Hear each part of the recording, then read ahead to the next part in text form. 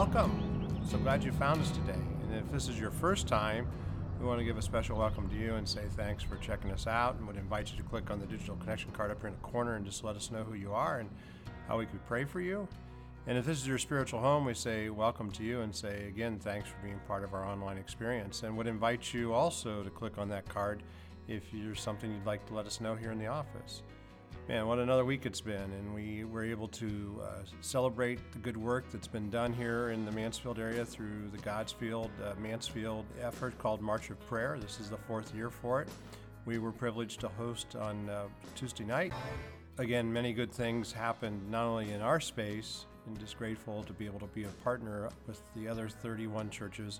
It's just amazing to see what God has done in all the different traditions and all the different experiences and all the different kinds of music and the way people leaned into worshiping God, but to all together make a statement that we are God's kingdom together and the things that we want to do in partnership with each other here in this community called Mansfield and in Richland County, but as we have called this Godsfield here in Richland County. So with that, hope you'll continue to follow along on the Facebook page as we continue to create events. There's the National Day of Prayer coming up in May, and other opportunities for you to join together in a concert of prayer to be asking God and petitioning God to act in our community in a way that will connect His people, and even the idea of helping to connect others to the saving message of Jesus Christ. And we also want to stand in partnership with our brothers and sisters in the Ukraine. This last week, Mission Eurasia, which is the largest mission group to the Eurasia area, headquarters was destroyed by the Russian army.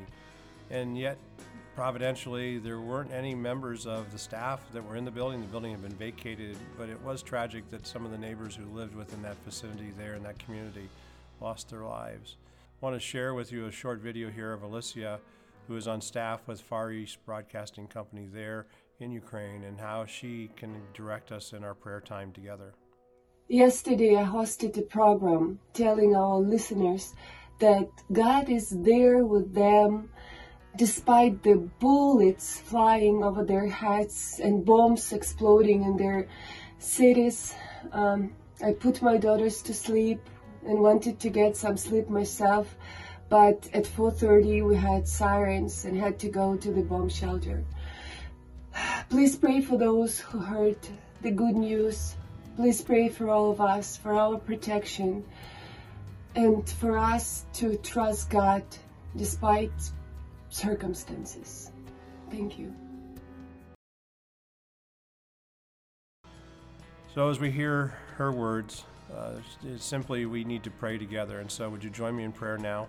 God, we are grateful for the fact that we can come before you in these times of uncertainty. And so we join with our brothers and sisters there in Ukraine and just ask for your continued protection.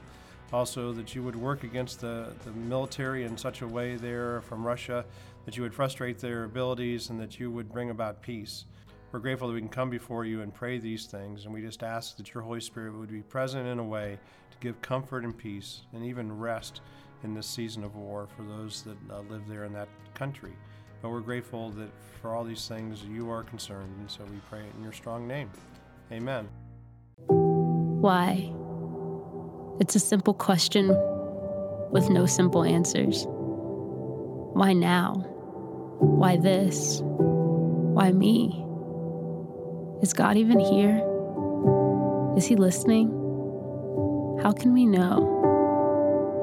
We've made it through dark times before, and I want to have faith, but I still wonder, why?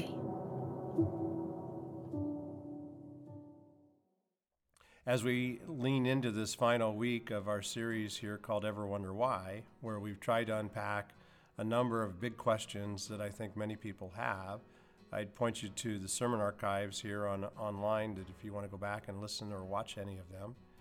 Remember, some of the questions we've looked at are, why does God let bad things happen? Or why would a God send somebody to hell?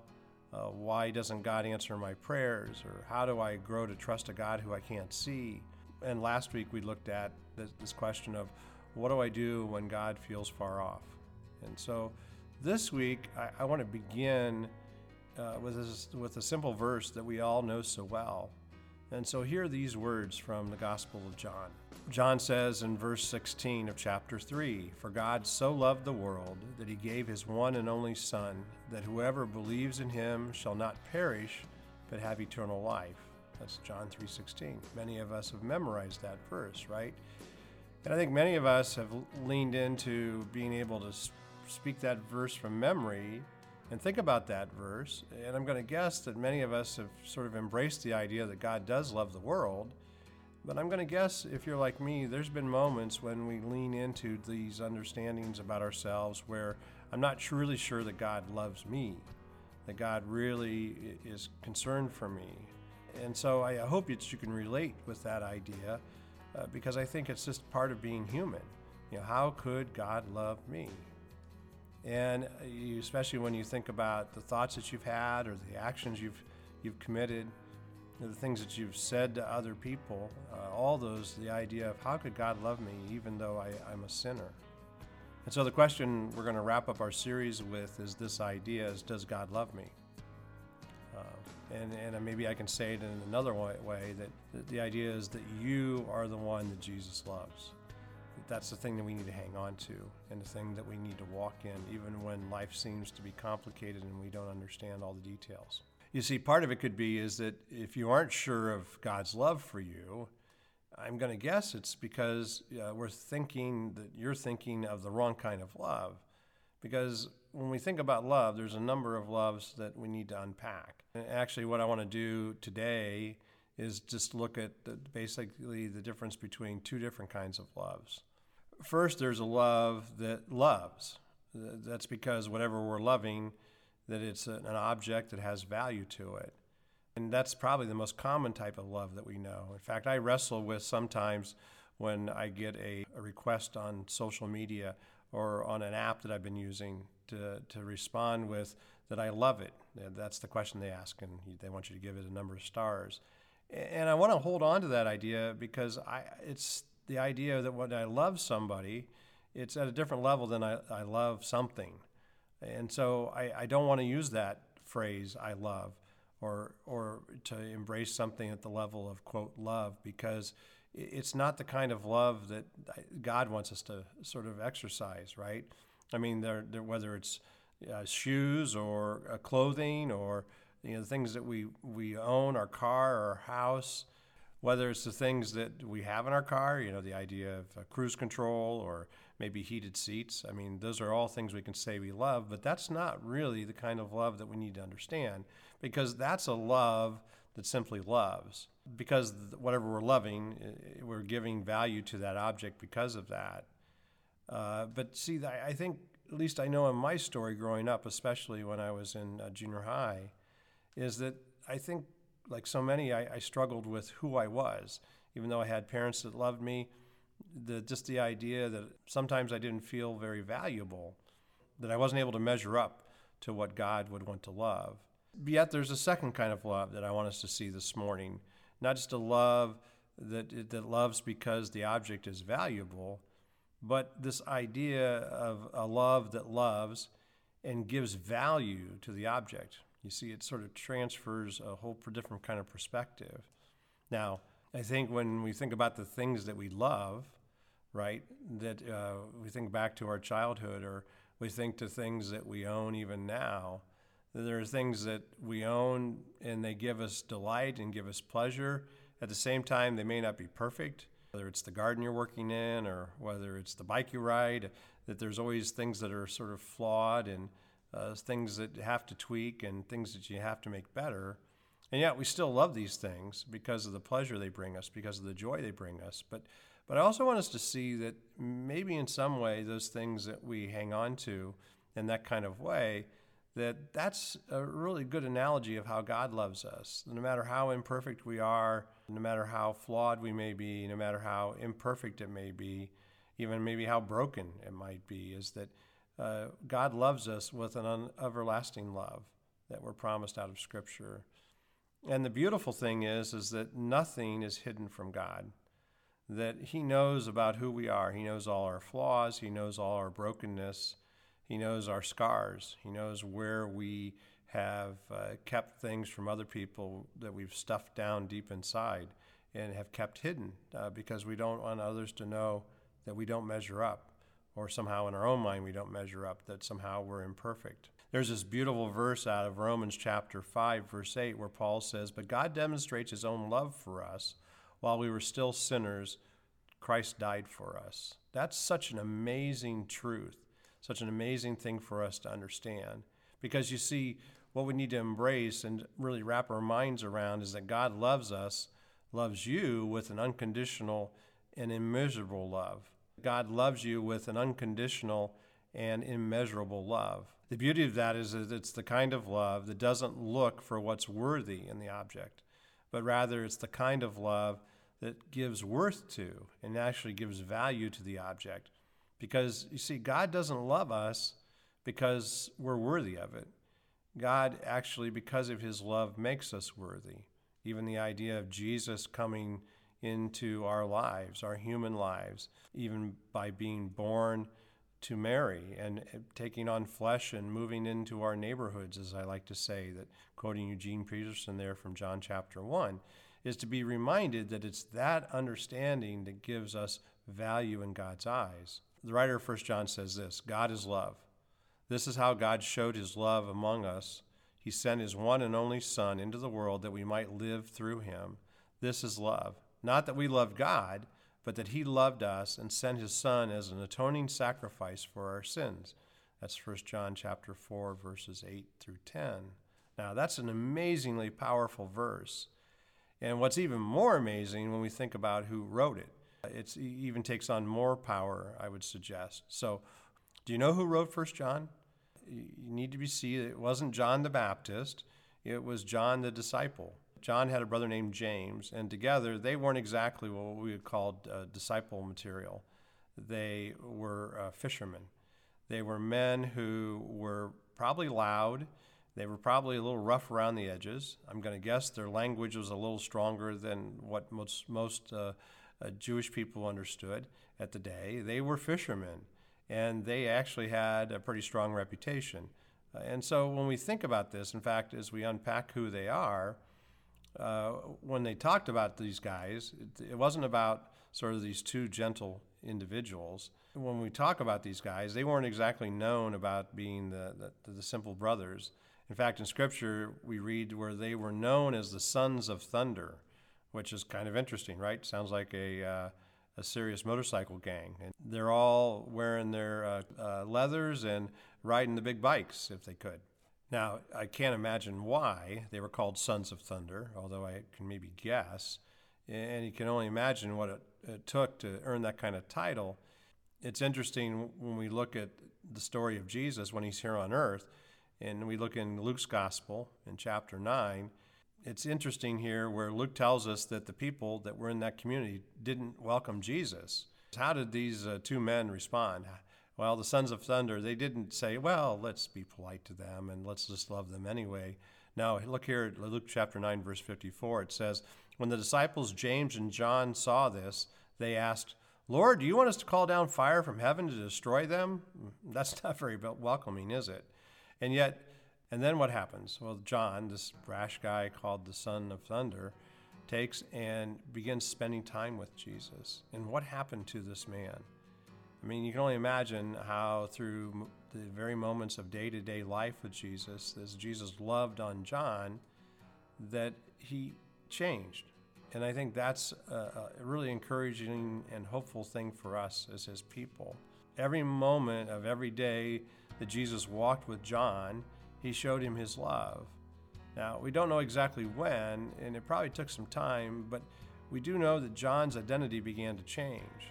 And how do we know that? Well, what's interesting here is that because John started calling himself by a different name. In fact, it's interesting that he does 3 times in the gospel call himself the one that Jesus loved. He was no longer the Son of Thunder. He was no longer John the Hothead, because I'm thinking he probably was that at least, or John the Screw-Up, or John who? He was John the one that loved Jesus. Now think about that. John the one that loved Jesus. Here's what I want you to think about. No matter what your parents said, no matter how your friends made you feel, no matter how you may have felt that you fell short, what you thought, or what you said, or maybe an action, the things that you did, think about this. You are the one Jesus loves. In fact, just want you to close your eyes for a moment and just ponder that. And let me say that again. You are the one Jesus loves. Now, if you would, even to yourself, say these words, I am the one Jesus loves. Think about that. I am the one Jesus loves. Now, I want to be clear about this. That's not a statement of pride, but what it is, it's a statement of a very clear truth.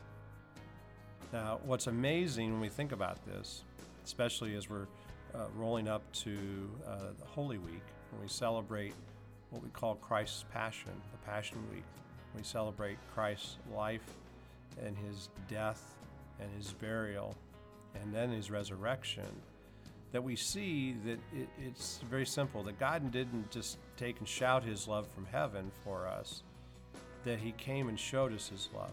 Again, hanging on that statement that I've said so many times, that Christ took on flesh, that Jesus took on the flesh of being human and walked amongst us and experienced life with us as we did and do and will. And yet it's that common understanding of his humanity that for once is now forever part of the Godhead.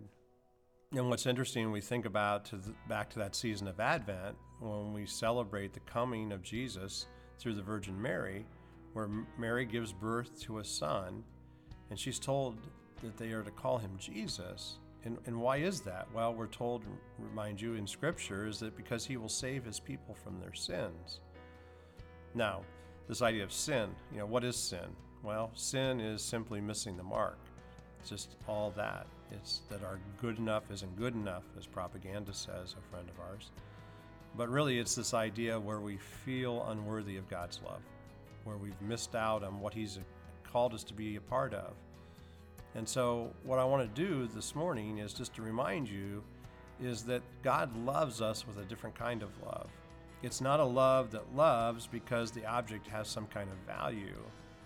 But I want you to see as clearly as I can offer it is that it's a love that loves because the love gives value to the one it loves. And it's really important we see that as we lean into each day. I think that's what's encouraging our friends in the Ukraine as they lean into this amazing season, as we've heard through Pastor Sergey, or as we heard from Alyssa, she's even praying now that God would be present.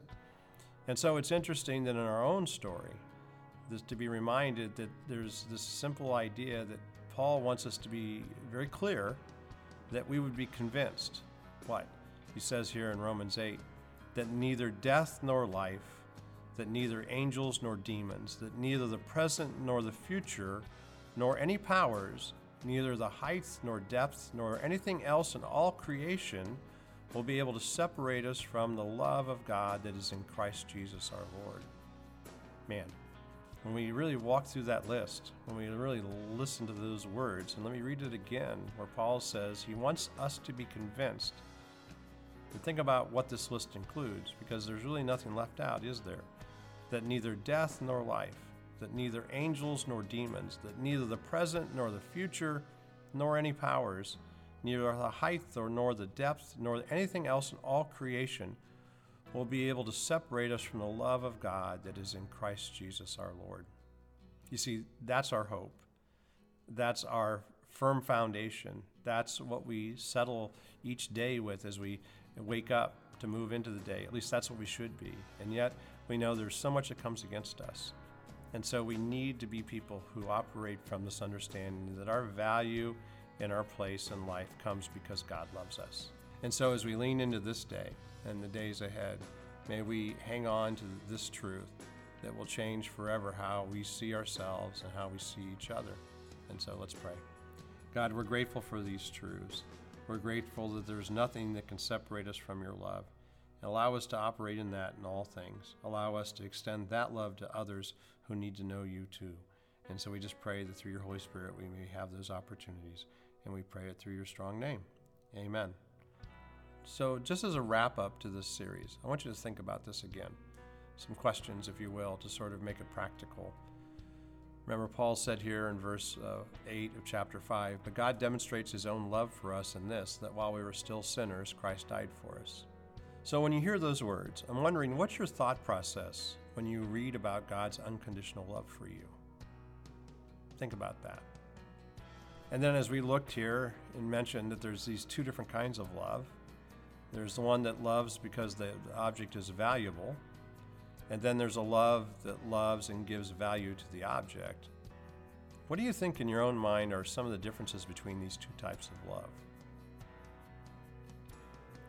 And then finally, as you think about this, when you consider God's love for you, what are the thoughts or feelings that you may have?